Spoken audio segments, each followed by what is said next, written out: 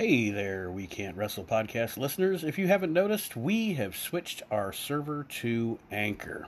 If you haven't heard about Anchor, it's the easiest way to make a podcast. Let me explain. First of all, it's free. There are creation tools that allow you to record and edit your podcast right from your phone or your computer. Anchor will distribute your podcast for you so it can be heard on Spotify, Apple, and many, many more. You can make money from your podcast with no minimum listenership, and it's everything you need to make a podcast all in one place. So go ahead, download the free Anchor app or go to anchor.fm to get started. Highly recommended by me and everybody else here at the We Can't Wrestle podcast.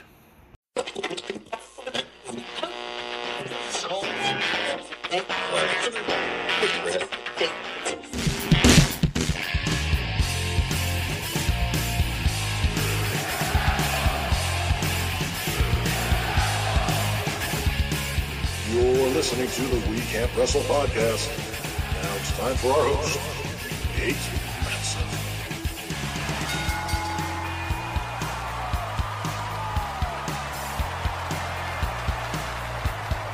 Hello, wrestling fans, and welcome to the latest edition of the We Can't Wrestle podcast. Nate Maxon here with you, along with Kyle and Aaron, the original Three Stooges here this week. And I guess we'll take a moment. Is if we didn't acknowledge him, he would be very hurt. The reason Archie is not here is because by the time you hear this podcast, he will have celebrated his birthday. So happy birthday, Archie Mitchell, a young, trim, and slim 22 years old.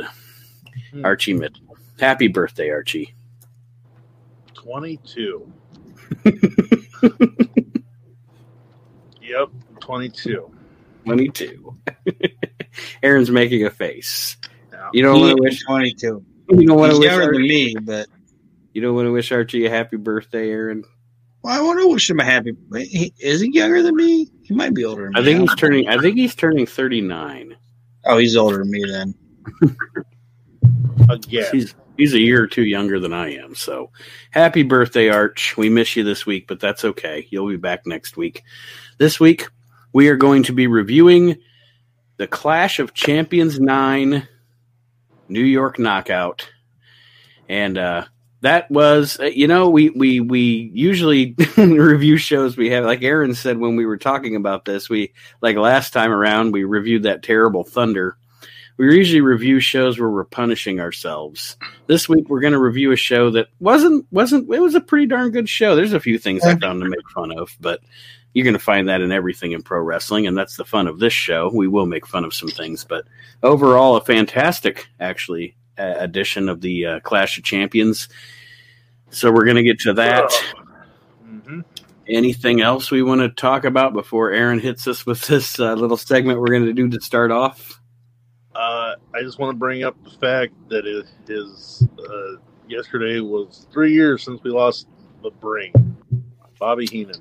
Yes, sad day that was. The world got a lot less funny when Bobby Heenan passed away. 3 years, it seems like yesterday that we lost the Brain. And the beautiful thing, though, about, anybody in the business, like a Piper or a Dusty or a Bobby the Brain Heenan, I guess the greatest thing about them being in the business is they never really die.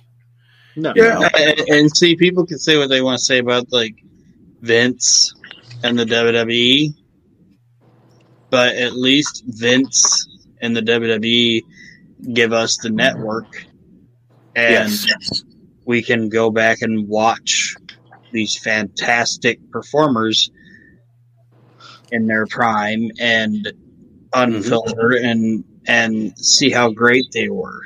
Go ahead. I'm just saying, like, it shouldn't be any surprise to anybody that Bobby Heenan's probably my second favorite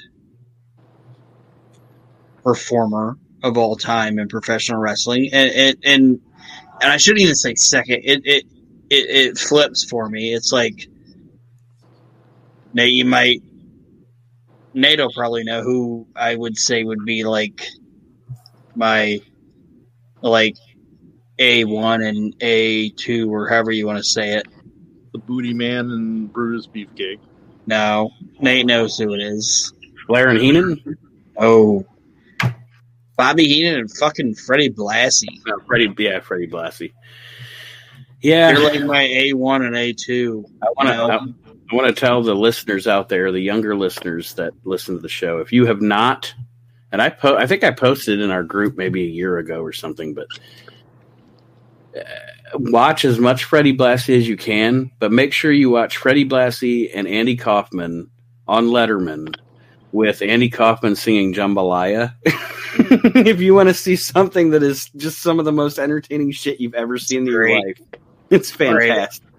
And you know what's weird? I was in preparation for this and everything else. Like, I went back and did some homework, so I've got some information here for the show and stuff that we're going to review. But in doing so, like, I found some stuff that I thought was really interesting because, of course, this is Ric Flair, like, at his heyday. Mm-hmm. And, like, the original Ric Flair was, God,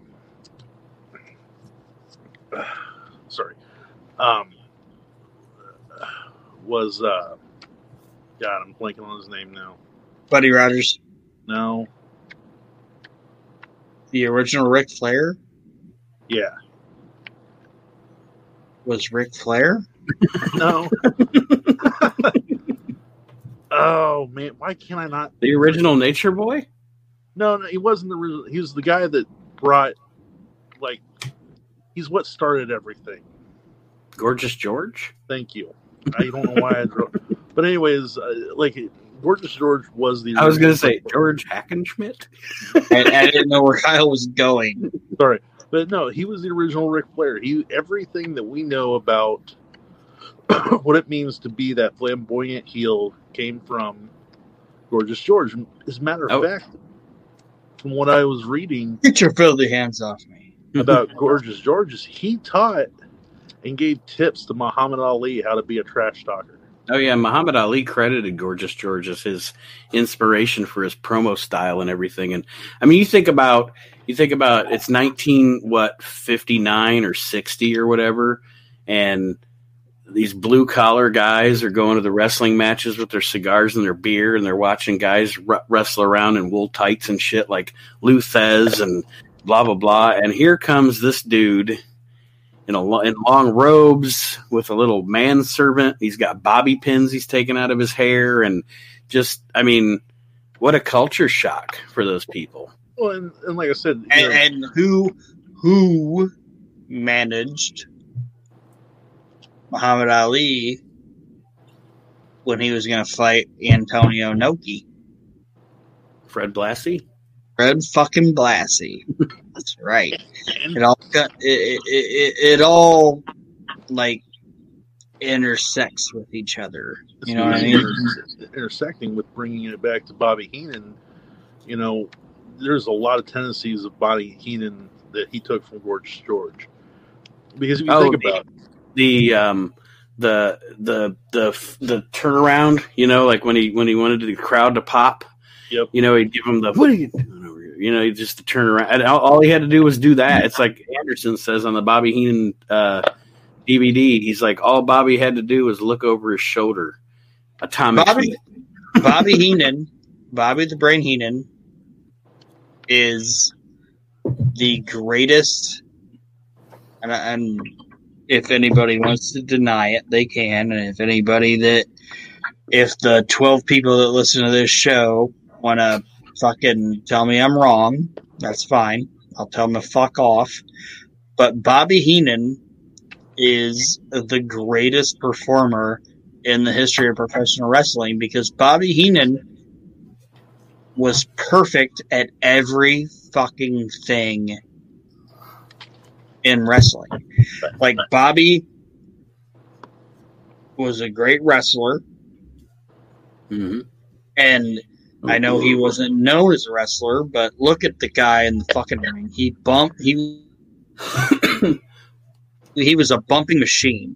The buckles and shit, he was a bumping machine. He was a fantastic commentator. He was a fantastic manager. Like, everything that you needed this guy to do, he could fucking do. Bobby Heenan was a utility player, and he was better at all of it than anybody else. Well, and just as a testament to that, you guys both know, and the listeners may know from listening to the show, I'm a buff for like old newsletters. I love old wrestling magazines, even shit before I was born and stuff, and even stuff I don't own. If I can find stuff to look at digitally on the internet, just to look through old magazines and stuff, I will. And in the earlier wrestling magazines, especially in the early 70s or whatever, that guy's picture is on the cover and or featured in lots and lots of magazines because Bobby was bumping, Bobby was bleeding, Bobby, you know what I mean? Like he was the ultimate showman. Yeah. And the great thing about Bobby was what I think made it so successful for him is not only was he funny, but like here you had this, and I mean this in the nicest way possible, but here you had this pudgy, out of shape guy who is basically telling people like Andre, people like Rick Rude, people like Mr. Perfect, all these guys, like the best of the best, like what to do. Mm-hmm. Well, and not to mention, I'm building on what you're saying. Here's a pudgy, out of shape, older guy, and he's a better worker than a lot of the guys on the roster. Yeah, and kind of what Kyle was saying too. It's like Bobby was better than the people that he managed, but as a manager, Bobby never overshadowed. Like he was smart enough to know I'm not going to overshadow the people that I manage. And what's sad is Rick Rude disagreed with that. It's kind of sad. Which that's the one thing I'll say Rick Rude was wrong about, and it's like. Bobby never. From everything I've heard about Rick Rude, he was a dick. So everything I heard about Rick Rude, he was a good dude. Yeah, I've heard he was a dick. Okay, but Bobby Heenan, he never overshadowed the guys that he worked with. Right. Like he never. Like Bobby was a fantastic manager, and we're gonna talk about another manager later on the fucking Clash deal. But Bobby would not try to make himself the focal point of the town that he was managing. He would make himself like part of the. I don't know how to say it, like. Not the focal point of it, but the. Okay, here. Let me put it this way. He became. It's going to sound silly, but I know what I'm trying to say. If he was with that wrestler, he became a part of their outfit. Yeah, he became. Like when he was with Andre, I'm gonna dress like Andre. But I'm just saying, like he became a part of the image of that wrestler. Yeah, Like when I think about like Mr. Perfect didn't like. Okay, let me say this. Like, Perfect threw his towel to Bobby. Bobby didn't throw his towel to Perfect. Right. Does that make sense? Yeah. And here's the big thing. Like, I think what works so dynamically for him is the same thing that works dynamically for like Paul Heyman or any other great manager is if you see Bobby Heenan coming out with like Rick Rude, it's like me as a fan's like, I can't beat Rick Rude. I can't fight Rick Rude. But I sure as fucking fight. I can beat up that weasel. Yep. I sure as fucking fight fucking Bobby Heenan. Yeah, so, but see, it's like you can beat up Bobby Heenan. And this guy comes out with Bobby, and you're like, oh, I could beat up Bobby Heenan. But when this guy comes out with Bobby Heenan, the minute they come out with Bobby Heenan, you know that this guy's a fucking star. No, absolutely. Mm-hmm. Like Andre the Giant versus Hulk Hogan wouldn't have worked if Andre the Giant would have had Captain Lou Albano with him, Jimmy Hart. or Jimmy Hart. You know, it's like Hulk Hogan wasn't like super mad that Andre wanted a title shot. Hogan was more mad about like, why are you with him? Yeah. You know, Bobby Heenan eclipsed what it like a bunch of shit. Well, Bobby Heenan. I wasn't prepared to talk about Bobby Heenan. I could talk about Bobby Heenan for like 17 hours. So, well, Bobby, think about go ahead, Kyle. the greatest testament to Bobby is the fact that he took Andre in the twilight of his career, when, for all intents and purposes, the man was hurting and everything. He was done. He was done. Yeah, and he was able to bring him in the spotlight one last time. Mm-hmm. And he was, people can say what they want about Hogan and Andre being the attraction, but Bobby being a part of the lead up to that match and being part of that story was part of the reason that 93,000 people were in the Silverdome. Yep, because they couldn't believe it. Superdome. Because up until that time, Andre was a god. He was a legend. He did no wrong. Mm-hmm. And now it's like it wasn't. I can't believe Andre the Giant turned heel. Is God damn you, Bobby Heenan, for getting in his head. Mm-hmm. Yeah. So Bobby Heenan passed away 3 years ago, and we all know that Bobby Heenan is dead. However, Aaron wants to play a game in our first segment here. Let's play a game that we've played before on the show, where he is. I feel like I'm gonna like roll up on a little tricycle. He has selected some wrestlers, and he is going to ask Kyle and I if said wrestlers are alive or dead. So we're going to play We Can't Wrestle, Alive or Dead. And I was going to attempt to like make like a point system and all this shit, but whatever. I'm not going to do that. It's the We Can't Wrestle, We Can't Decide. Yeah. Like, I wanted a winner or a loser, and I had like a tiebreaker, but I don't give a fuck about that. I'm glad that you don't. Okay. So, the first wrestler on my list, and I don't want you guys to both answer at once. Like, you guys can, whatever. The first wrestler on my list, is this guy alive or dead? And I'll ask Nate first. Okay. Jim Powers. Is he alive or dead? Jim Powers? Yeah, and neither one of you Google this shit. Nobody's Googling. So I'll know. I don't like cheating. Cheating's not fun anyway. Yeah, it's not. Jim Powers alive or dead? Jim Powers is alive. I'm gonna say he's alive too. He's alive. All right. He's 62 years old. Keep on kicking there, young stallion. Yes. Why is it guys like fucking Jim Powers and fucking Brutus Beefcake last the fucking longest? But we have to fucking lose guys like fucking Boss Man and fucking Rick Rude. And Jim Powers will be 97 at the Cauliflower Alley Club.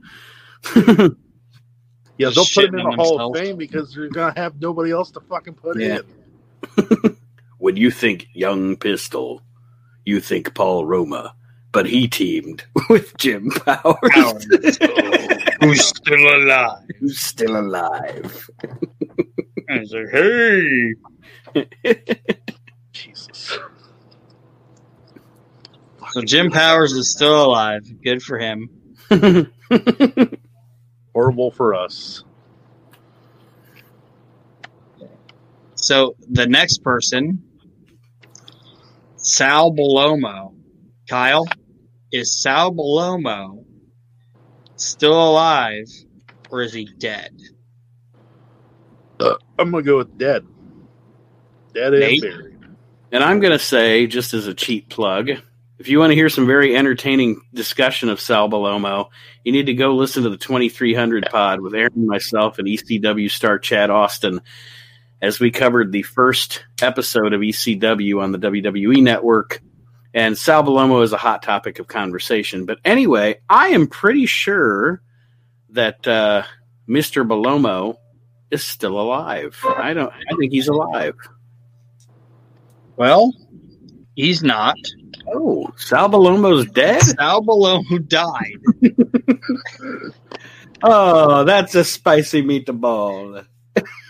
He died on February 9th, 2019. He was 67 years old, and he died of cancer. Oh, I was going to say he was the first COVID death. And I'm pretty sure that his body was laid to rest in Columbus, Ohio. In Columbus, Ohio. Now, Kyle, did you say dead or alive? I said dead. Oh, okay. Yeah, so Kyle won that. Sal didn't, though. No. Sal Bellomo is dead. Go for February 9th, 2019. Rest in peace, Sal Bellomo. All joking aside.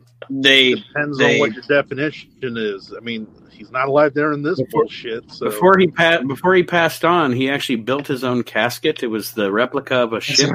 That's what I was going to say. I was going to say they buried him. They buried him in a casket made of WWF Victory magazines, and they just popsicle sticks, and they were actually sticks from eating WWF ice cream bars from 1987. I apologize if anybody. That's what gave him the cancer. I apologize. Sal Baloney. Sal Baloney. If anybody from the Sal Baloney family is listening to this, we don't mean any disrespect. Ah, shit. Especially his uncle Oscar Mayer.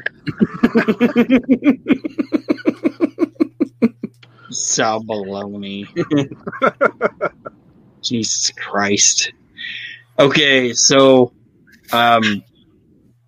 the next guy on my list, is he alive or dead, is Gary Wolf. Is Gary Wolf alive or dead? Pitbull Gary Wolf. We're going to let Nate answer first. I know Anthony Durante. I'm not. I know Anthony Durante is dead. I think Gary Wolf is dead. I'm going to go alive. Well, Kyle is right again. Wow. Well, all right then. He is. Gary Wolf is still alive. Be happy for me and be happy for Gary that he's still fucking kicking. Gary Wolf is still alive, and he's 52 years old. Good job not dying, Gary. I looked up his picture, and he looked like he got stung by a lot of bees and shit. Like he's really puffy. Yeah. But Gary Wolf is still alive. Still alive and kicking. Anybody got anything to say about Gary Wolf? The Pitbulls weren't a terrible tag team. They weren't. And I don't know why the Pitbulls never did anything other than ECW.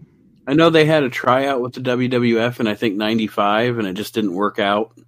Or maybe it was 96. It was around the same time that Public Enemy tried out with both promotions. The Pitbulls got a tryout, but yeah, like you said, I mean, it never turned into anything for those guys outside of ECW.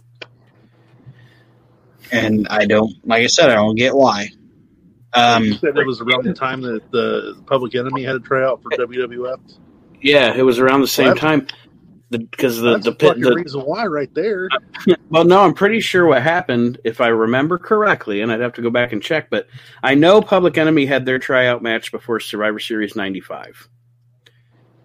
That they were in the dark match at Survivor Series 95, and I'm pretty sure it was like the next month that the Pitbulls had their tryout. And what always surprised me was if you look at the Pitbulls, they look like they would have Vince. Like Vince would love that. You know what I mean? Love their look and everything. Especially Anthony Durante, like not knocking the still walking around Gary Wolf, but like Anthony Durante was like a big one. Mm-hmm.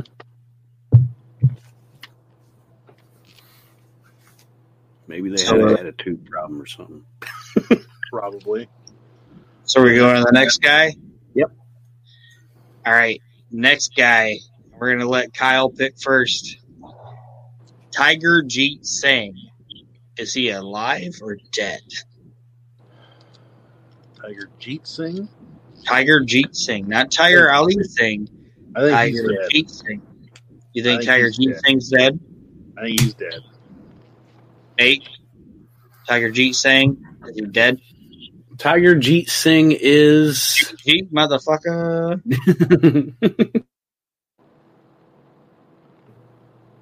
You know what? I think he's probably still kicking out there somewhere.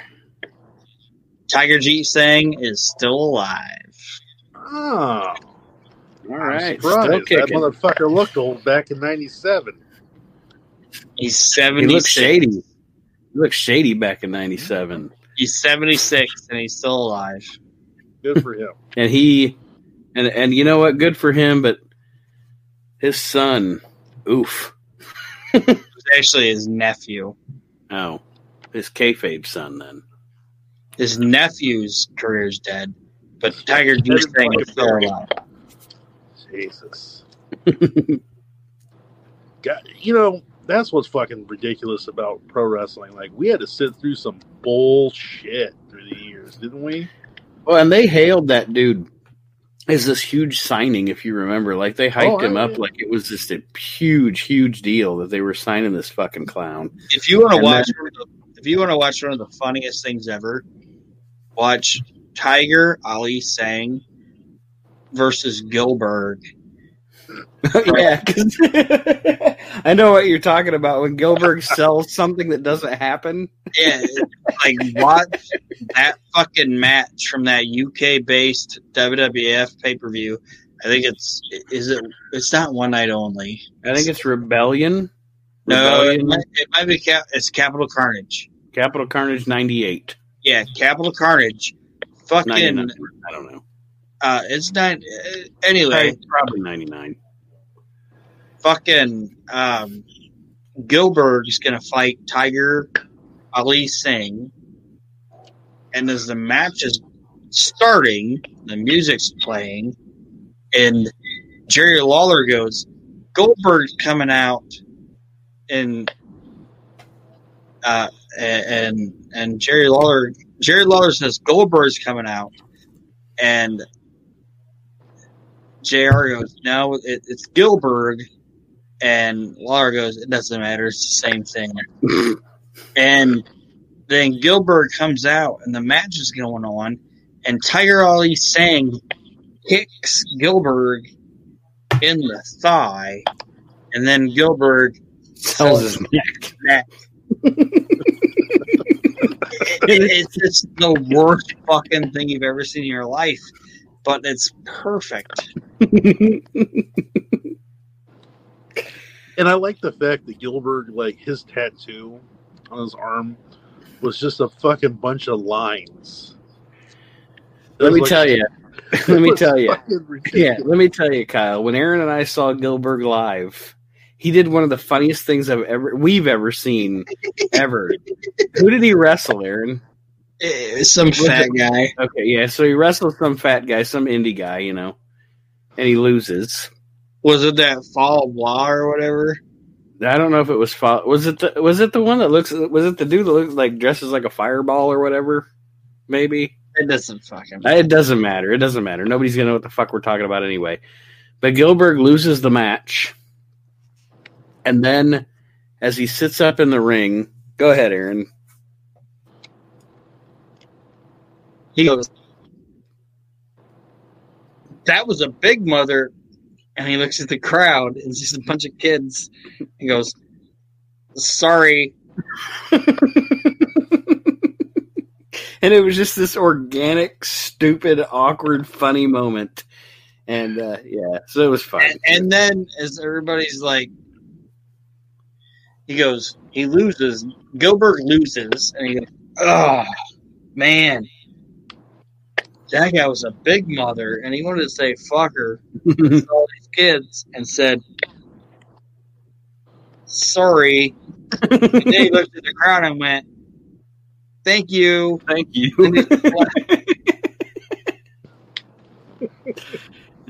So who's the next? Great. Who's next on this list? All right. Next on my list is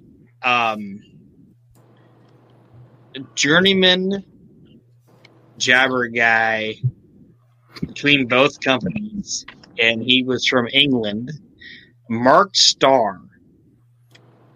Is Mark Starr alive or dead? Nate, you remember Mark Starr? I remember Mark Starr's mullet.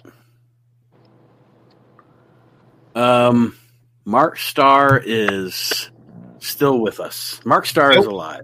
Nope. He died in 2013. You didn't even let Kyle fucking guess, asshole. Sorry. He's dead. Sorry, Kyle. Mark Starr dead or alive. Spoiler alert. You were fucking quick to that one, too. You're like nope, dead. You were ready to fucking smash Nate's dreams that fucking Mark Starr is still alive. You're like, nope. He's dead. He's dead. Kelsey's nuts. Rest in peace, Mark Starr. Spectacles, testicles, wallet, and watch. You're dead. Rest in peace, Mark Starr. Aaron doesn't give a shit about you. Nor Kyle, apparently. Apparently. Okay. I only got two more. Can I actually answer? I just told you the answer, buddy, but go ahead. Is Mark Starr alive or dead? No, he meant can he actually answer the next one? Dude, there should be a finish, right?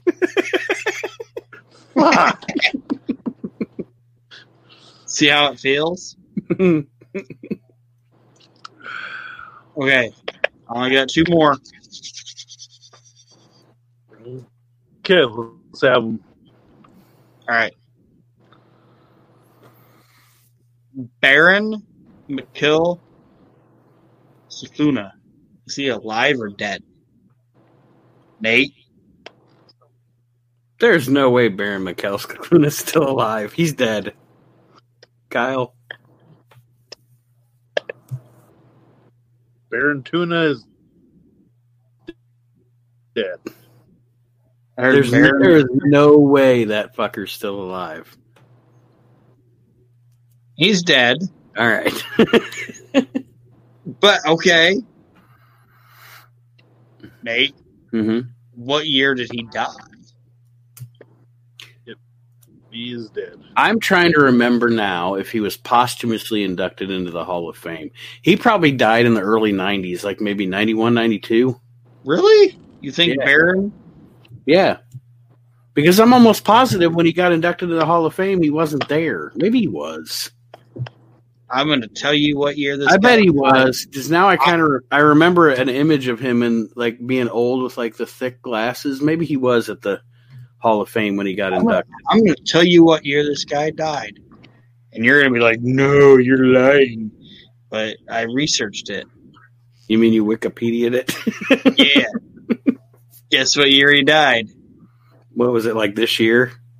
2010. Oh. All right. Sorry I took so many years off your life, Baron. It was pancreatic cancer, whatever the fuck that is. Pancreatic cancer? Yeah. Is that your butt? Like, your butt? I think so. I don't know. Where's your pancreas? It's in your... We're,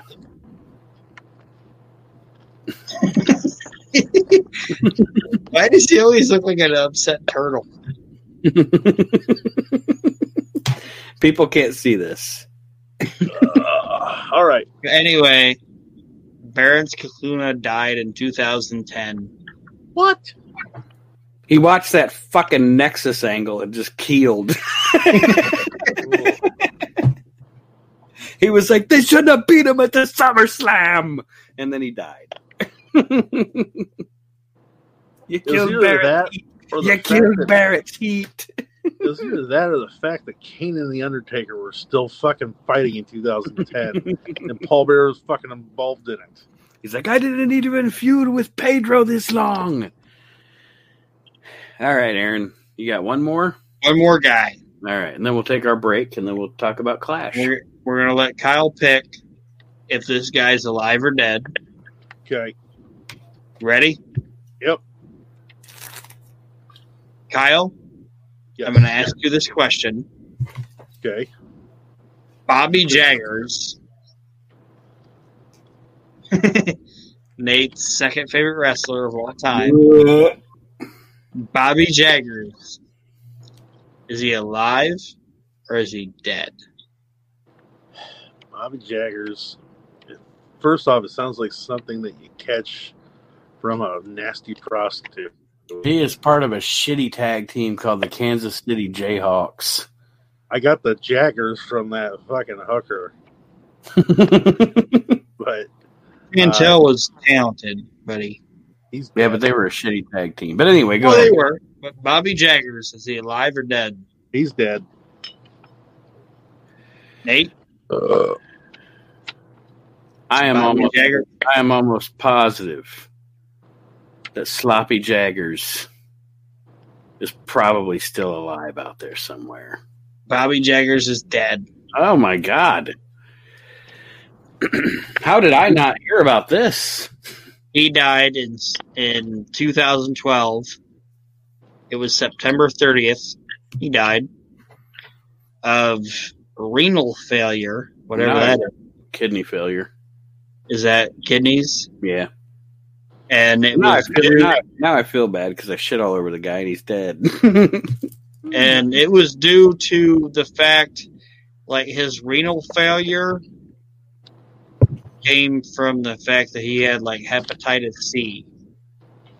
Now, is that a fact or are you just trolling? Oh, I read it on his Wikipedia. Okay.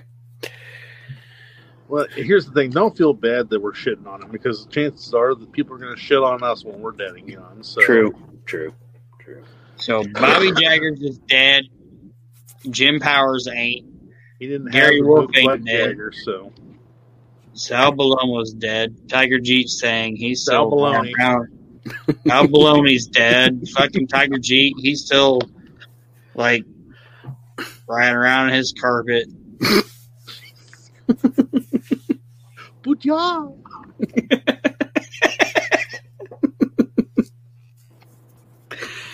He's still looking at everybody like, can you feel the love tonight? Well, there it is, ladies and gentlemen. Another edition of the 400th ranked game show in the world. Aaron Alive Mack, or dead? pro wrestlers, alive or dead. It would have been fun to have Archie on that one, but we'll hit him with another one another time.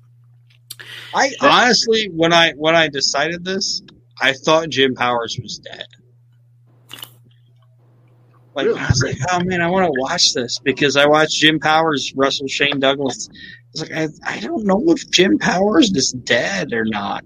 And then I just got like lost in this wormhole.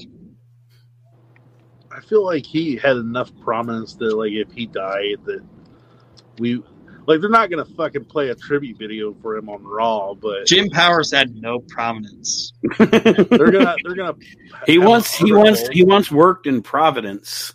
But I don't think he had any prominence. I'm sure they're gonna have an article on WWE.com about him, but he's not getting like a retrospective or No, he's not even getting the Krylon at the beginning of Raw. no. Jim Powers is currently Running, he's a trucker, isn't he? Or running a trucking business. no, probably not. That's usually what they Car wind up salesman. doing. They usually wind up running a trucking business. Jim Powers is probably working in the plumbing department at a Home Depot in fucking Biloxi. You know, I used to be a pro wrestler. Yes, Jim. Sting fucking says, "Hi, wonderful. my name is Jim." That's wonderful, Jim. But those fucking toilets need stock, so why don't you wrestle those off the fucking pallet and get it going? Back to work, Powers. Hours. All right, well, we're going to take a break here in the We Can't Wrestle podcast, and when we return again, we are going to be reviewing Clash of Champions 9. It happened in Troy, New York. The main event, Ric Flair and Terry Funk in an I Quit match, an epic match, one of the great matches in broadcast wrestling television history. And we will be right back with that here on the We Can't Wrestle podcast.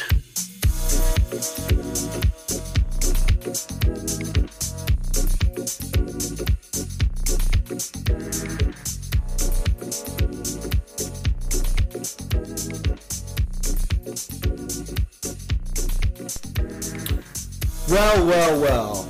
You can't wrestle. So what did you do? You went out there and you started a podcast. You got that right. Ladies and gentlemen, you're listening to the We Can't Wrestle podcast. And I am Brian Pillman Jr. The We Can't Wrestle podcast is a podcast about wrestling and a bunch of guys that don't know how to do it.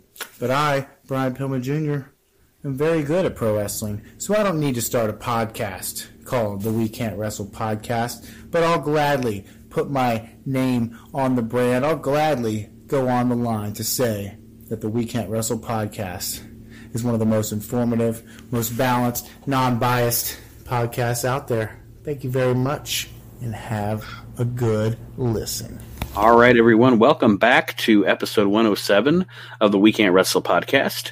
And at this point in the show, we are going to be reviewing Clash of the Champions 9. But I do want to get shameless plugs out of the way just really quick. Shameless plug for the new podcast in the family, the 2300 pod. Episode 2 will be out before this one because it actually launches on Saturday. This will launch on Sunday. So go listen to the 2300 pod. It is available on Spotify. It's pretty much available everywhere right now except iTunes. Apple is a pain in the ass to get approved. It takes forever. So within a couple of weeks, it'll be on Apple. But right now, it's pretty much on any app. Spotify, me, Aaron, and Chad Austin from ECW reviewing the history of ECW from the beginning to the end of Extreme, and it's been fun so far. Figured out the Stevie Wonderful mystery, so that was good. And it was my idea, so it's fantastic. Of course. Look, I don't mean to date this episode, and I don't mean to be an asshole when I say this, but people all over Facebook are fucking sending RIPs to Ruth Ginsburg. She was like fucking 102. Like, what the fuck? You had a good long life, Ruth. Yeah, it's like it wasn't like it was a fucking 20-year-old struck down in their fucking prime. Like, fuck. I hope I don't make it that long. I still have some mental faculties when I fucking pass on. Kyle, how are you the insensitive one in this episode? Because it's fucking ridiculous. Like, you never met this person. She didn't really do jack all for anybody. She's a fucking Supreme Court justice. Whoa. And did you take a shot with a steel chair? No, you didn't. Yeah, were you Bobby Heenan? No, you weren't. And I honestly thought it was Ruth Gator Ginsburg. Yeah, for years. I thought she was already dead. Continuing on with the shameless plugs. If you're not a member of our Facebook group, what are you waiting for? Join the Facebook group. Get in there. Join the conversation. How the fuck does she still live if we lost Prince? Like, what the fuck? Larry King looking bitch.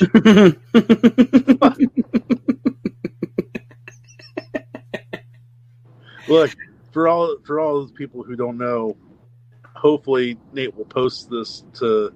I'm waiting a couple of days. Oh, I know the body was already cold, but that's not the point. It doesn't matter. Like, fuck. Really, if you're gonna be offended that we're making fun of her because she passed, like, fucking grow up. Like, again, this isn't like an infant. This isn't a fucking, like, somebody struck down in their prime. She was 102. Like, I think she was 87, fucking long 15 life. years here or there. Doesn't matter. Look, she was fucking her social security number was 1. She was 5 years older than God. It doesn't, like, fuck. You had a good life, Gator. You had a good run. Yeah. So that being said, we're just gonna suck it up to roll on here and cover the pay-per-view that or the Clash of Champions we're talking about. Her last words were, "Huh?"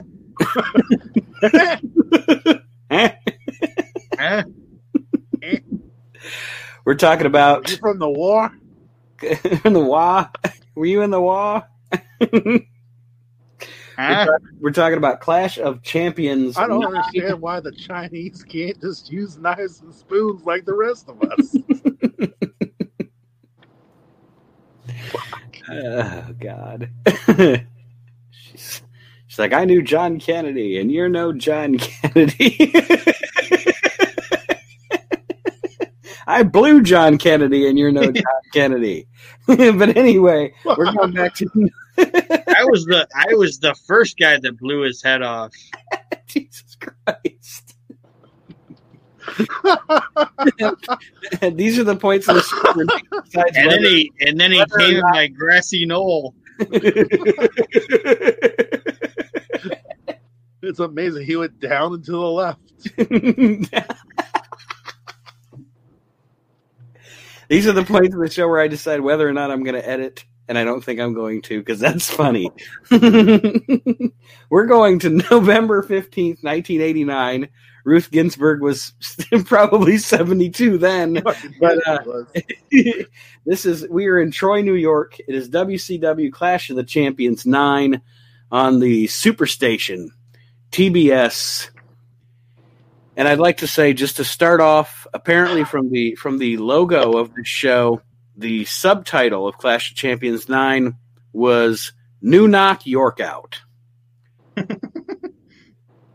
think that was fucking Ruth's fucking name in high school. But in all seriousness, let's not forget the fact that NWA showing some balls being in WWF territory. Yes. In their backyard for this. And I'll mention it a couple of times through the show. Hot crowd.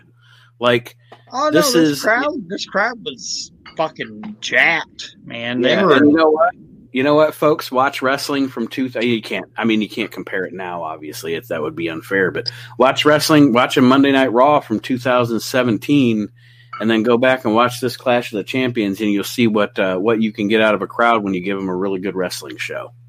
But see, the first thing I got from this is they got stairs on the stage with a ramp, continued with the stage, and then a ramp. This is an entrance that's way too much. There's too much entrance on this show.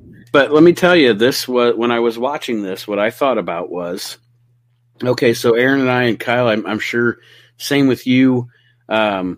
We were all of us, the first wrestling organization we were fans of was the WWF, and I remember watching WWF as a little dude when I was 5, and Hogan and WrestleMania and all that getting started and getting whatever. But anyway, And not that I've gone back years and over again and watched things from the 70s to the 80s to the 90s, or the 70s to the early 80s in the NWA now. But this year, I think 89 and this staircase entrance is what made me think of it. And Doom. Those two things are what made me think of it. This is the first year little me took notice of this organization. Well, yeah, these are my first memories of this organization. Well, and I was going to put that in there and it's going to be later in the notes that 89, and Nate, I've said this before. 89 is the greatest year, in my opinion. It's my favorite year in wrestling. Mm-hmm.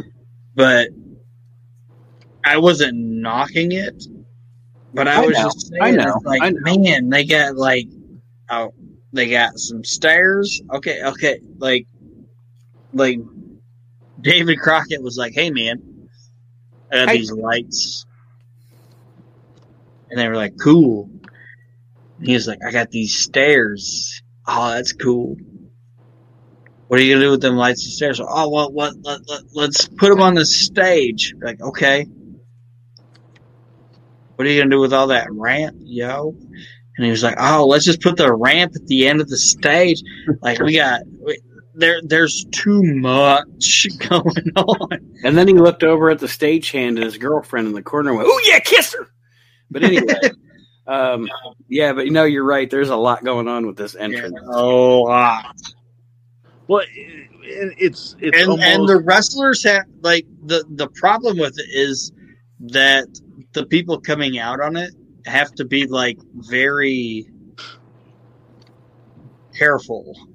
You know what I mean? Like nobody's running out. Nobody's like hitting it. They all have to be like, "Oh, here I am. Hey, hey," and then they have to go, "Okay." Now here's the thing. Like this ramp, as Aaron has so generously said, is a lot going on. Yeah. Almost, and it's even got lights flashing on it. Yeah, almost overboard, almost very muddled. It is pretty much like this is what WCW NWA was during this time, as proposed, like with Starrcade coming up next month. Yeah, with the Iron Man, which is that Iron Man deal is my least favorite Starrcade. Well, that's my least favorite Starrcade before like 90. Even worse than Battle Bowl. Yeah, Battle Bowl was shit. Battle Bowl was cool. That Iron Man thing is a fucking popcorn fart, man. It's that whole concept to me just didn't work. Maybe I don't know. One of these guys is going to have to lose 3 times. That's stupid. But we'll talk about that later. We start out with the good promos from, or clips of good promos, I guess I would say, from, look like they were probably from the TV the week before or something. Ric Flair and Terry Funk cutting some promos.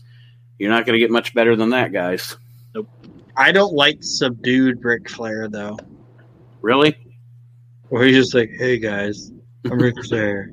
Woo. Woo. But Woo is me." I guess I see what you're saying, but like I think for this story it works. I agree, and I'm going to bring up something that's kind of modern. I mean, for us, it's modern, but I always thought that one of my favorite. You guys are going to look at me like I'm weird, but then I'll make my point. One of my favorite. Periods, I guess maybe like a month-long period or something with Batista's career is when he's having his feud for the world championship with Booker T. And he keeps getting hosed and he keeps getting screwed. And then that last month, the Animal gets quiet. Yep. Like all of his interviews, he's very subdued. He's very quiet. His last interview with Michael Cole going into the match, he's very like he doesn't even say anything, and that's I am making a point. I think that when you have a character that is up like a Flair or with the energy of Batista, when they bring it down like that, it gives them more gravitas to the consequences of the match. If that makes sense. Well, look at John Cena. Like the problem with him is that like he was always at 11, even if he had the shit beat out of him. He'd come out the next week and be like, "Oh, hey," right, right. Like I want to see. Like I hate that. I hate when wrestlers are in a blood feud and they do their entrance and it's just as normal. Mm-hmm. Like I don't want to see that. I don't want to see them coming out playing to the crowd. I want to see, kind of like what a Dean Malenko did, where he fucking care about the crowd and right. Like he is focused. Like I'm focused on getting this guy in the ring. Anything else on these promos? I know we kind of cut you off, Aaron, with the subdued Flair. I just want to make my case for the fact that I think in this instance, I'm not going to be long-winded. You know who else is not long-winded? Never mind. We're moving on. So we start off with a match here that I thought was going to be better than it was. This match sucked ass. Yeah, I thought this match was going to be better than it was. This match was fucking terrible. The Freebirds and the Road Warriors, for those of you following along. Can you imagine, though? Hang on. Can you imagine if you were in the crowd for the November 1st show and you saw that that the Freebirds lost the tag team titles? the Steiner brothers, and then you tune in to Fight Class Champions and be like, what the fuck? Yeah. What the fuck? I will say this, though. The fans were into everything about the Road Warriors. Yes. As usual. And other than that, this fucking match was fucking garbage. Yeah, it was. I really expected better when I saw. I haven't watched this whole show in a long time, and I was expecting better when I saw these guys coming down the steps and the ramp and the stage and the finish sucked. Like everything about this was terrible. And when I was a kid, I thought Jimmy Jam Garvin was a free bird, but as I've gotten older and I watch, it's like, that's not the free birds. It's the fake birds, man. It's not the free birds. This fucking thing was a fucking abortion. Any thoughts, Kyle? I'm trying to decide if this was just that these two teams had an off night, or they just don't fucking mesh well together.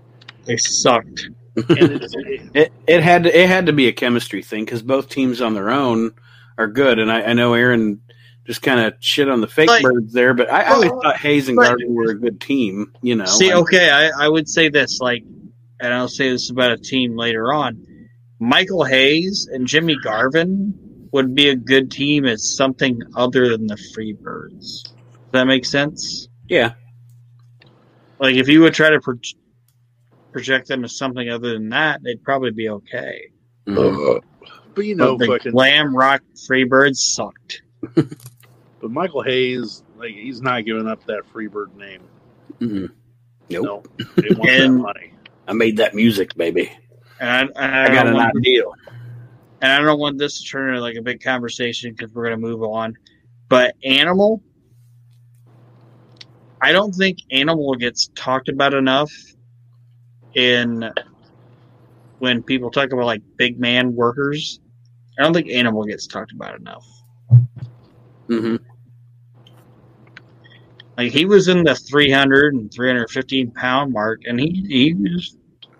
Animal is fucking good, man. With very, very, very limited exceptions, and by I say limited exceptions, I'm going to say with very limited exceptions, meaning the British Bulldogs in their prime, or Paul Diamond and Pat Tanaka. And company. But very few teams, with exception, like I said, the British Bulldogs in their prime, Tanaka and Diamond, and I can probably think of maybe two or three others, and this is not hating on anybody, but every team has a Bret Hart and a Jim Neidhart. Yep. And in the Legion of Doom, Animal was the Bret Hart, and Hawk was the Jim Neidhart. Not saying either part was bad, but does what I'm saying make sense? Yeah. Yes. The Animal was the worker, you know, and Hawk was the attraction, I guess, is what I'm trying to say. So now we move on.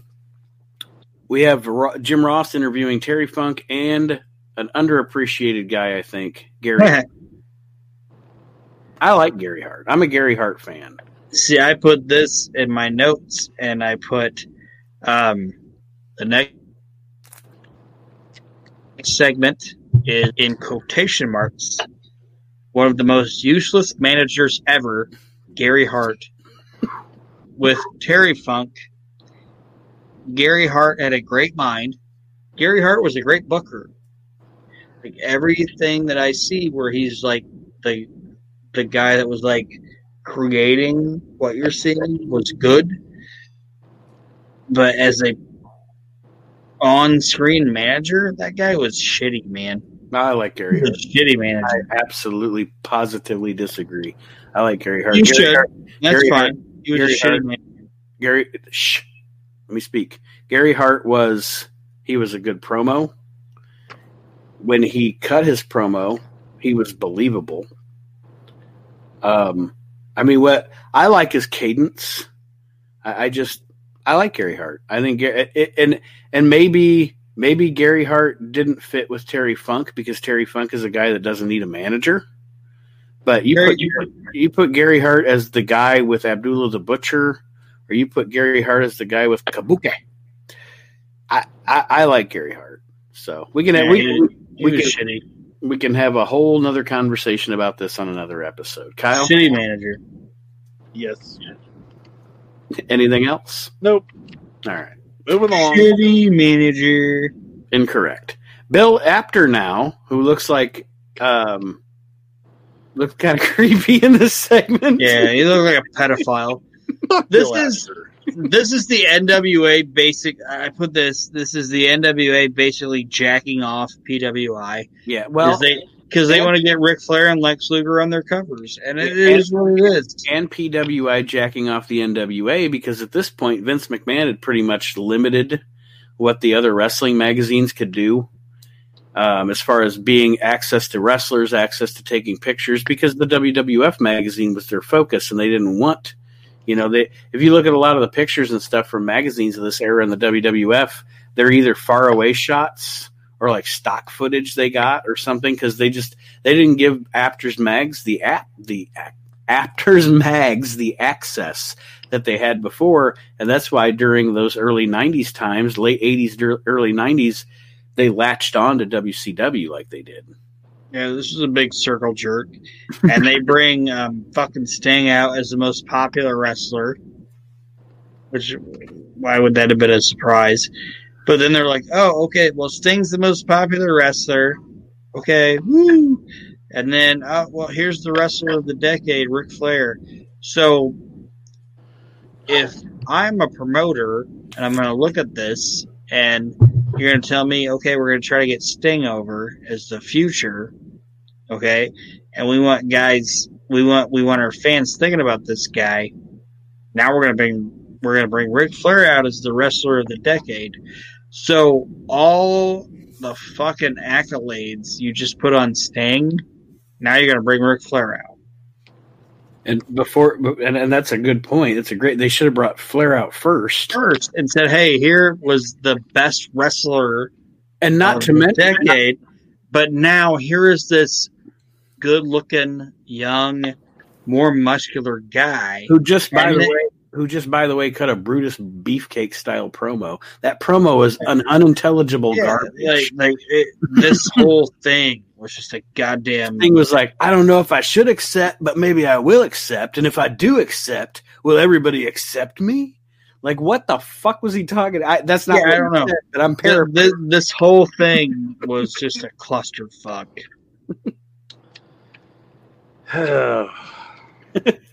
Greatest thing that ever happened to Sting was when they made him shut up. Yeah, he was a terrible promo. Yeah, that was rough. And now we got woman in the hotel with her cleavage. And my notes say, woman cuts a promo from the hotel in quotation marks. God damn. Like, God damn. And you know, she ain't just 80s hot. She's just hot. And in so many words, Gordon Soley says "God damn" because he says, "And I." She goes. She's an evil person, but she sure is pretty. Yeah, I even wrote that down. Gordon Soley says she's an evil person, but she sure is pretty. And Jim Ross like, yep. Nobody's disagreeing there. Good Lord, I'd never seen Nancy Sullivan that hot in that fucking goddamn promo she cut. That was fucking fantastic. Kyle, any thoughts on on Nancy Sullivan? Nancy Sullivan's woman there. Again, I've said it before, and I'll say it again. It is truly a shame that her contributions to the business are lost to time. Yes, definitely. Hopefully, I just hope that maybe someday, we can have her contributions more brought to light. You know, WCW got their hands on. I mean, my opinion, the greatest woman in wrestling history is Sherry. Okay, and WCW got their hands on Sherry in like 93, 94, whatever. But when I think of the women of WCW, pre Monday Night Wars and all that stuff, before the talent really started jumping back and forth and all that. Top of the, I mean, you know, people talk about Baby Doll, they talk about Missy Hyatt, whatever. You can talk about what you want to talk about. Top of the heap is Nancy. End of story. As far as that company goes, and their female acts, she's number one. There's no doubt. It'd be Woman, and then Medusa was really good. She was. And obviously, and see the reason Medusa was maybe over Woman wasn't off of looks. It was off of the fact that Medusa's going to take a bump. You know what I mean? Yeah, well, and I wasn't just talking about looks. I was just talking about as an overall act. I absolutely respect Medusa and her wrestling talent, but as an act, to me, when I think about WCW and the females in WCW, Nancy's number one. Medusa's definitely number two, but I know what you're saying. So the next thing, woman, won't you marry me now? All right. Yes. So the next thing, Doom, and they're taking on Tommy Rich and Eddie Gilbert, which sounds like a great team on the surface, but they're here to do a job. And my notes on this are the music that WWE Network puts on this is terrible for Doom. Yeah, I was looking forward to hearing my awesome Doom music. No, the problem is at this point they didn't have the Doom music yet. They had some kind of rock music, like a WCW music. So they hadn't got the. I know, but WWF could have put whatever they fucking wanted on it. They still put this shit on it because fucking Skyscrapers come out later and they put Sid's fucking 2000 WCW fucking anyway. This match, it was quick, it was to the point, and it did what it needed to do. It put Doom over. Kyle, it's Doom. It's WCW Doom in their fucking prime. What else can you say about it?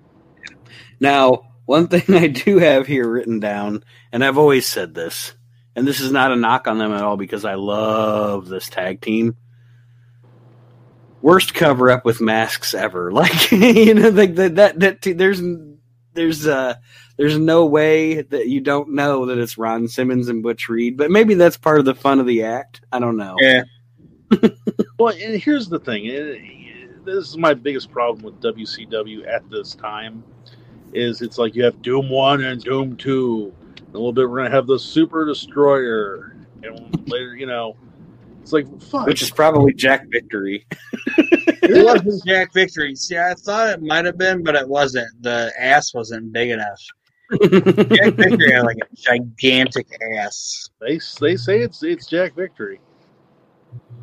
That ass wasn't big enough. It ain't Jack Victory. But anyways, but it's like what the fuck, guys? Like you have certain wrestlers that, you know, actually use their real names, but then you're gonna have stupid ass names like Doom 1 and Doom 2. And they get over that quick. If you watch, you know, as time goes on, they get over that pretty quick, having them in those masks. But yeah, I always thought that, you know, such a good tag team, but the mask thing was silly, you know. But and them being with women, such a good act. You know what I mean? Like, it was perfect, especially in the South. What are you trying to fucking mask up on them? I think that they were trying, and you guys can disagree with me if you do, but it's funny because I almost look at, okay, everybody always said Demolition was WWF's attempt at recreating the Road Warriors. And with the masks and stuff, the silliness of that, it almost feels like Doom was WCW's way of recreating Demolition. Does that make sense? It does. Like, it's like full circle. Like, everybody's copying everybody here. But it never works. So overall, this was a jobber match. And now we get some nonsensical shit. Jim Cornette interviewing the Steiner brothers was fantastic. It was such nonsensical shit. Like, they were just. But it was see. Okay, you say it's nonsensical, but see, Nate. You know I make fun of the Ultimate Warrior all the time. Yeah. But to me, Rick Steiner not having any fucking idea what's going on is perfect. Like, I just, to me, insane what's going on, Rick Steiner, great. And this whole fucking promo was great. And Jim Cornette, like, looking like he was just talking to, like, his little, like, I know he, at this point he was fed up and didn't give a shit anyway. I know, but he wasn't gonna. He was fed up and he gave a shit, but he wasn't gonna like shit on the Steiner brothers. You know what I mean? Right. Like he worked with Rick and Scotty on this thing, and I thought this whole thing was great. And Rick Steiner did a fantastic fucking job in this thing. Like Rick Steiner isn't stupid, but he sold his character like he was stupid. Mm-hmm. You know? And then at the end of it, he goes, "Woman's on the TV talking about all the guys that see her want it. And I got it, and I don't want it." And like, that was fucking fantastic. And I also put here, Scott Steiner threatened to hit a woman for the first time on TV during this promo. He's like, my mama taught me not to hit a lady, but since you're not a lady, I'll knock you the fuck out, woman. Yeah. What do you tell a woman with two black eyes? Okay, he didn't tell that joke. Nothing. You already told her twice. Essentially, he threatened to hit her, and then Rick goes on about maybe we'll have our mom hit you because back when we were kids, we were out in the yard, and mom would fucking hit us and blah blah. It's just they were just rambling, but it was nonsensical, but it was fun. It was fantastic. It was enjoyable shit. Mr. Army, any thoughts on this debacle? I got very much like a heavy machinery feel out of this. Like, I was definitely like, oh, I see where Otis gets it from. Yeah. You got to have that, you know. Yeah, no, Aaron's right. Like, Rick Steiner's not a dumb guy, but he was good at playing a dumb guy because that's what they wanted him to play. You know, it's kind of like Nick Dinsmore. I mean, let's be honest. Nick Dinsmore was like probably the best worker on the roster. Like, from you know what I mean, like from a pure wrestling standpoint. Yeah, but he went into the ring and acted like an idiot, and it works. Don't get me wrong. I think he's a horrible fucking comedian. But Larry the Cable Guy, have you ever heard him actually fucking talk like normal? Mm-hmm. Very intelligent guy. Yeah. It's like it's all an act. That's all it is. That's what we got. We got Steiner the Cable Guy here. I like it. Yeah. So the next match owns a fucking Shoney's now. The next no, I think it closed. Oh well. Fuck you, COVID. All right. So the next match on the show. Think it was COVID to shut that down. Speaking of Cornette, the next match on the show features Mr. Cornette. Yes, sir, it does. The Dynamic Dudes have some of the wackiest WWE Network entrance theme music. I put that down. It was terrible. It was terrible. But the Midnight Express comes out, and guess what they have? They have some of the pimpest robes in the world. Yes, they do. And this is the second best wrestling match on the show. Yeah. I'll give you that. Like, say what you want to say about the gimmick of the Dynamic Dudes, and say what you want to say about like John Laurinaitis. But John Laurinaitis actually is not a terrible wrestler.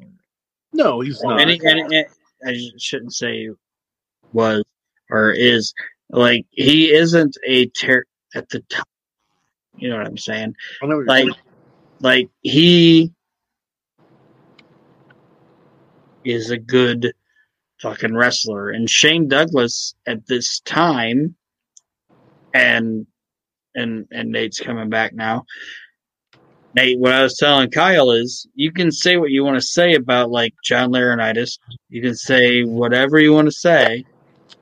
But John Laurinaitis in the ring wasn't bad. And Shane Douglas, before he had all his injuries, up until like 99, was a good fucking wrestler. If the dynamic dudes would have been given a different gimmick in 89, they probably would have been more successful, and it wouldn't have been so much visceral hate for the team. No, my anytime I've ever shit on Douglas, it's never been about his work in the ring. Especially at this time. Like, at this time, I mean, I really enjoy his tag team with Ricky Steamboat later on down the line. Yeah. He was always a good worker. My biggest thing with Shane gets into, and we'll get into it as we go through the 2300 pod over the years, was he once he found that franchise I hate Ric Flair thing, he just, I mean, I don't know, that his gimmick was annoying because he always came off to me as, there's a difference between the Flair character and that later Douglas character, in that the Flair character was cocky and he was good and he knew it. And the Douglas character was more this annoying chip on the shoulder guy. But anyway, yeah. Laurinaitis, I know I'm not a fan of his in-ring work, but it's wrestling and it's art, so art's subjective. But he never did anything for me in the ring. But yeah, I mean, they weren't a terrible tag team. They did have a stupid fucking gimmick, and now Darby Allin is essentially doing it. But anyway, moving on. By the way, when Cornette hits Shane, get the fuck out of that guy. Yes, he did. And I think this was the time where I was watching this, and I think this was about the time where the Midnight Express were going to leave, because they kind of wrapped up this whole deal quick and moved to commercial. Like, they were like, Cornette, he had us all fooled. Bye. And they never make another mention of it. Never a promo. I don't think there was planned to be any follow-up to this, really. No, hell no. And then Dr. Death beats the Super Destroyer with a power slam. Who apparently was Jack Victory. And, well, he shrunk his ass down a little bit. Or maybe his ass hadn't expanded yet. How's that? And stupid-ass Norman was involved. Now, hang on real quick. I want to go over some of the names of fucking Jack Victory, because these are fucking gold. I know. We have the Blackmailer. We have Jacko Victory. We have the Russian Assassin number 2. Assassin. Number 2. He's a Russian assassin. Of course, Super Destroyer. And the fucking worst of all, the Terrorist. Yes. That's at that. That's at, ladies and gentlemen, that match. Ranger Ross beat him. And that match is and that's another clash we can cover later on down the line. But that is that not the hottest looking wrestling show on TV ever? Like, it looks like that building is just hot as fuck. Like like everybody's, yeah. But anyway, so that match happens, and now we have the Steiners and the Skyscrapers, which is pretty much an abortion of a match. It's actually pretty good, man. I didn't care for it. I didn't think they meshed well. Fucking Scotty hits that flipping. It makes it like I'm cussing about it. It's a flipping body slam on Sid Vicious.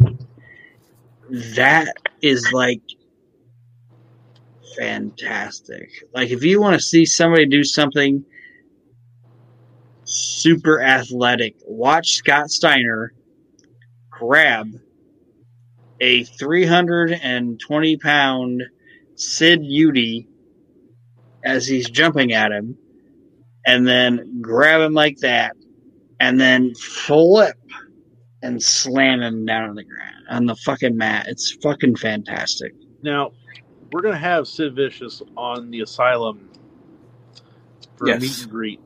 And by all means, someone bring up to him, ask him, how in the fuck did he puncture a lung during this match?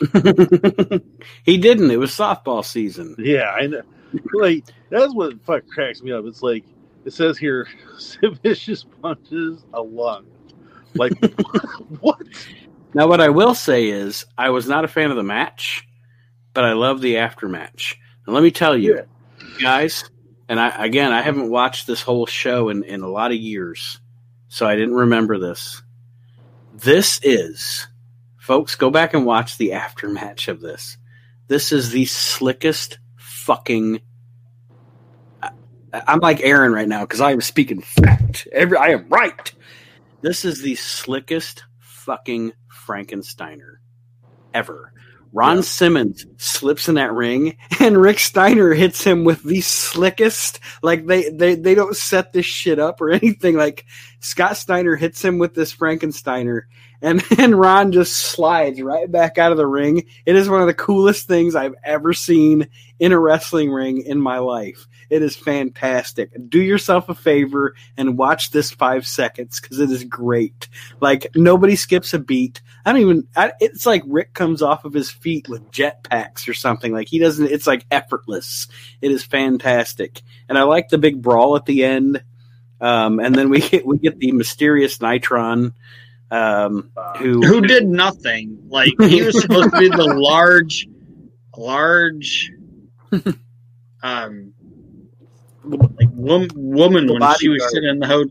Yeah, she was like, "Oh, Rick, I got this large surprise for you." And Nitron does nothing. He just gets in the ring and goes, "Hey, leave woman alone." Do you guys listen?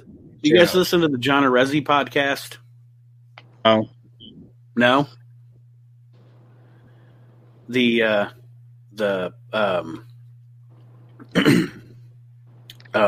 Pro Wrestling Spotlight Then and Now podcast. They're going through the year 1990 right now on his show with him and Brian Last, and it's so funny because they're into oh god, I don't even remember what month it is in 90. People at that time were still asking about where's Nitron? Is Nitron coming back? So apparently there was interest in this Nitron dude. Fuck that guy. From people. Well, and here's some interesting information about Nitron. I don't care about Nitron. Hang on. Just hold on. It ain't about you. No, yeah. Yeah, it is. He is Daryl Carlat. But he goes by the name Tyler Main now. Oh, he's Sabretooth. Yep, he was Sabretooth in X-Men. I thought you said he was Dale Carlat. And he played Michael Myers in the remakes of Halloween and Halloween 2. Yeah, so fuck him. Okay. We have the Steiners and the LOD cutting a promo and blah, blah, blah. Now we get Lex Luger with his cool music. This is Lex Luger's coolest music ever. I love this Lex. It's also against Brian Pillman in a U.S. title match. It's also one of the best robes I've ever seen in wrestling. Yeah. Yeah. Fantastic robe. Lex Luger in 89 to 91. People knock Luger, but Luger 89 to 91 was really good. Luger 89 to 91 had really good opponents. That's honestly, and I'm not knocking him. Like at this time, yes, when he was a heel, he came off very arrogant and stuff, and he carried that well. But I mean, bell to bell, let's be honest, he was blessed with really good opponents in this time. And I'm not saying he wasn't. So I'm saying like 89 to 91, we agree. Luger was good. Mm-hmm. And this was a 3-star match. Like, this was a really goddamn good match. It was. It was a good match. And he fucks Pillman up with that chair. Yes, he does. That is a goddamn great chair shot. Like, I don't know if it's Luger giving a great chair shot or Pillman taking one, but either way, it's fucking fantastic. Kyle? I'm going to go with Pillman taking a good chair shot. Luger tripped into that one too, huh? Yeah. Now, what I will say is then Sting comes out because we have the never-ending Sting Luger feud that lasted until like 2008 or something, but it's still going. It's still going. But Sting, oh my God, folks. You talk about an insult. Sting, like I said earlier, we said it earlier, Sting was never a good promo. He calls Lex Luger an arrogant snothead in this promo. You arrogant snothead. Ooh. I've been called a lot of things in my day. Looking back on Sting's career, it's amazing that he got as far as he did. Okay, and I'm not even comparing the two because in the ring there is no comparison. Sting is head and shoulders above Brutus Beefcake. Okay. But what I'm saying is, it was a charisma thing, just like Beefcake. People can knock Beefcake all they want, but I want you to watch WrestleMania 6 in the Sky Dome with 67,000 people, and next to Hogan, Warrior, and possibly Dusty Rhodes, Beefcake gets the biggest pop in that arena. I'm not saying he was good. I'm saying he was over. Yeah, and that's kind of what I'm saying about Sting. Like, Sting had a charisma. Although he wasn't a great promo, he had a good enough charisma. Sid was a terrible promo. Sid was a train wreck promo. We look back on his promos now and we love them now because they're funny. But he was never a great promo. But he had charisma out the ass. And that's what Sting. And again, like I said, I'm not using this as a pulpit to knock the guy because it's not that I don't like Sting. Just Sting was a shitty promo. Let's be honest. And apparently Gordon Soley thought his name was The Sting, because about 7 times during this Clash of Champions he calls him The Sting. But the difference between The Sting and Brutus Beefcake is that Sting could actually wrestle.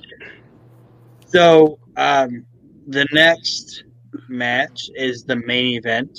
Now, before the main event, Ric Flair cuts a promo, and what I put was, looks like most 80s metal or 80s hair rock album covers. the backdrop behind Flair. This is Flair and Funk. Now, what I have here, and this is why I want to ask you guys this, something funny. What the hell was going on with Flair's music at the end of it? Yeah, I put that. Did you notice that? It was some weird fucking thing. Kyle, did you notice that? Yep. For the listeners, can I play the audio? Yeah. Because it's like, I've never heard this before. Like, let's see if I can get it to work here. We got Flair's entrance. He weighs 245 pounds. And for the 6th time, he is the World Heavyweight Champion. Nature Boy, Ric Flair. Hey. Let me fast forward a little bit. Yeah, you gotta get the Flair behind the ring. Take a listen, folks.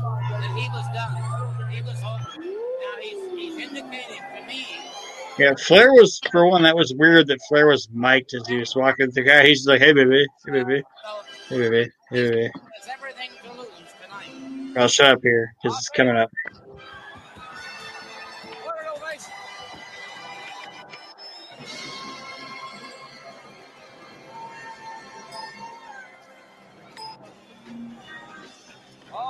you something. He got the great ovation coming in here. And, you know, the thing about Flair and Funk, as you mentioned, it's the end of a dynasty for one of the other two, Gordon. Right. But I think also the fact that Terry Funk would have, if Ric Flair could make him say, It's like this funky thing. It's like... Yeah, there's some porno music at the end of it. I don't know. I was like, what the fuck? I never heard. And I don't know. I never heard that. And nobody acknowledged anything that was going on. It was stupid. Listen, baby, we're going to have you have the funkiest sound at the end of your... Was Hurd in charge at this time? Yes. Yeah. Okay. So he's probably like, it's going to be the new Spartacus music. Spartacus. Well, yeah, because if Cornette's getting ready to leave and is fed up with it, yeah, because of fucking Jim Hurd. So Terry Funk, obviously, other than back in the 70s or whatever. By the Terry way, Funk is in amazing fucking shape in this match. Yeah, by the way, I'm just gonna say this. I did put on my notes that Flair's music ended and then some weird ass porno music. I was glad. I'm always glad when I'm not the only one that catches it, because I'm like, it was fucking weird. And see, Nate, you were talking about like Gary Hart being like a great manager or whatever. Right. You got to watch this match, and then you can realize why Gary Hart's not a good manager. So, wait. One bad Gary Hart stands out there like a fucking slug, which he does in all the goddamn matches. And then Ric Flair hits him. The fucking champion of the company hits him, and he sells nothing. Gary Hart was fucking worthless as a manager. You're wrong. Worthless. You might be right on this fucking night, but you're wrong overall. I mean, okay. I don't judge Dwayne Gill's career by his botched spot with Tiger Ali Singh, because Dwayne Gill was a good man. I'm not going to get into a Gary Hart. We're going to have a Gary Hart fucking debate at some point, because you're wrong. And I usually just, pass along and say, yeah, whatever, and be passive about it, but you're wrong. But what I will say is that he shouldn't have been involved in this whole thing from the beginning, because Terry Funk doesn't need a manager, and I actually wrote that down. Terry Funk doesn't need a manager, so he never should have been with Terry in the first place. However, this match is, and I know Dave Meltzer at this point in his life would probably say a Young Bucks match is better, because he's ranking Young Bucks TV matches the same as he's ranking this one. This is a 5-star match. There is nothing bell to bell. There's nothing. There's some things wrong with the after match, but this match between these two professionals could not be any better. Yeah, unless Gary Hart wasn't involved. And then at the end of the match, fucking Flair goes over Funk, and Funk gives up, and I gave it 4 stars. 4 stars? Yeah. Yeah, oh, go ahead. There was just like 1 or 2 spots in the match where I was like, I don't know. And that's what made me shave a star off of it. So do you know how, I'll tell you how I know for me that this is a perfect match. There are very few matches that when they're on, and I've watched them multiple times, I literally watch the match all the way through. Meaning, I don't look at my phone. Nothing distracts me. I don't decide to look at Facebook for a second. I don't decide to go, I can skip 5 minutes ahead because there's a lull in this or something. Even though I love the match, I'm going to skip a little ahead. This is one of those matches like Michaels and Angle at WrestleMania 21 or Brett and Owen at WrestleMania 10. Just a few examples. that I can sit there, watch the whole match, not be distracted, and be thoroughly entertained all the way through. So, and I can see where you'd say 4 because there are, there's a couple lulls, but I just think this is a perfect match. 2 pros, killing it, just fucking killing it, man. Kyle? Yep. And excuse me. Here is, again, this is, I guess, telltale signs of WCW, why they eventually went out of business, but the fuck is this not on pay-per-view? Yeah. Well, the fuck you giving this away for free? And that's why I'm saying about the after match. This match is fantastic, and then you have this after match that is just a clusterfuck. Like why not have the fucking tournament, the Iron Man tournament for this, and then have this be the fucking main event of Starrcade? For sure, yeah. Fuck. In the aftermath, are we going into the aftermath? Yeah, we're going to the afterbirth. Okay, in the aftermath, Jim Ross stated, "The Japanese have attacked Ric Flair." The Japanese. Sting is helping Ric Flair against the Japanese. The Japanese.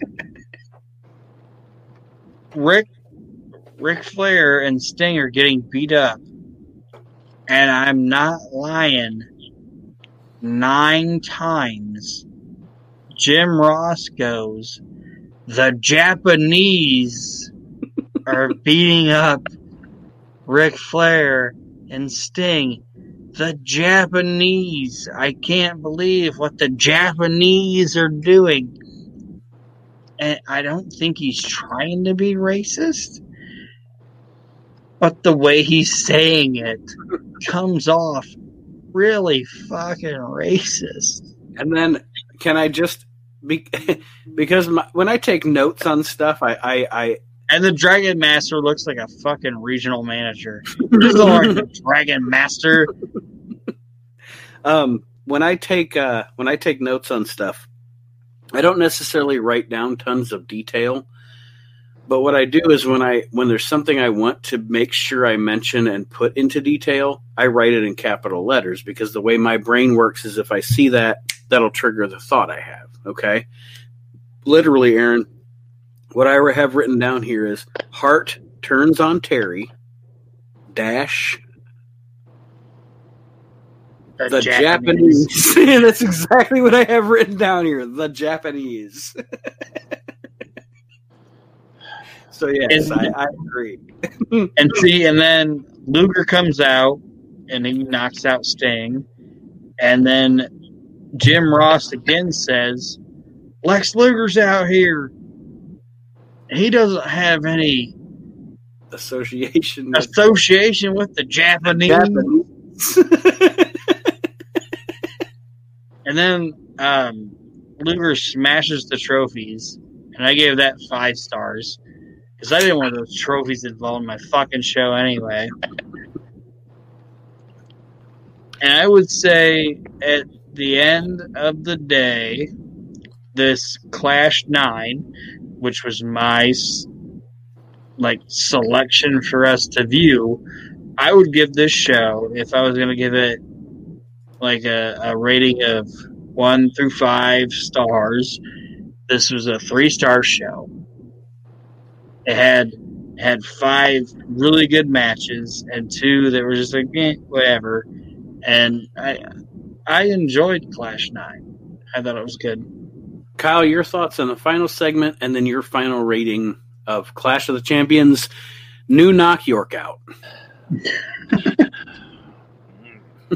It's like when Rick Grimes looks at the door and says, "Yeah, no dead knock inside," or whatever. Here, again, you have this match. It's an I Quit match between Terry Funk and Ric Flair. It's a blood feud. And yes, Ric Flair comes out at the end and stuff, but it just why the fuck are you bringing in the Japanese? Why are you bringing in Lex Luger? Why are you bringing in Sting? Why? Japanese. And again, Japanese. This is the build up for Starrcade. when it's going to end up being Sting and Flair in the main event. Yes. Okay, and then shortly after, Sting joins the fucking Horsemen. Yeah. Oh, God, that's a whole fucking. Yeah, we'll talk about that later. I'm gonna ask Nate 3 quick in succession questions. You ready, Nate? Hold on. Before you do that, Kyle, what did you give this whole show as a rating? I gave it a 3. And I also gave it 3 Jeff Farmer Yeps out of 5. Aaron, your questions for me? And these aren't explanation questions. It's just 3 succinct questions, okay, that I wrote down. Nate. Tommy Young or Earl Hebner? Earl Hebner. Gary Michael Capetta or Howard Finkel? Howard Finkel. NWA WCW Jim Ross or WWF Jim Ross? NWA WCW Jim Ross. All right. I agree with 2 of the 3. You're good. Which one do you disagree with? Huh? Which one do you disagree with? I like Gary and Michael Capetta over Howard Finkel. Okay. And I don't dislike Howard Finkel. I know. Is that all we got? I think that's all we got. Okay. That's a wrap. All right. So, ladies and gentlemen, we want to thank you for joining us on the latest edition of the We Can't Wrestle podcast. Aaron is getting rid of his notes, and we are going to sign off. And I want to again encourage each and every go to bed. I want to encourage each and every one of you to join our Facebook group, the We Can't Wrestle Facebook group. I want you to check out the 2300 pod.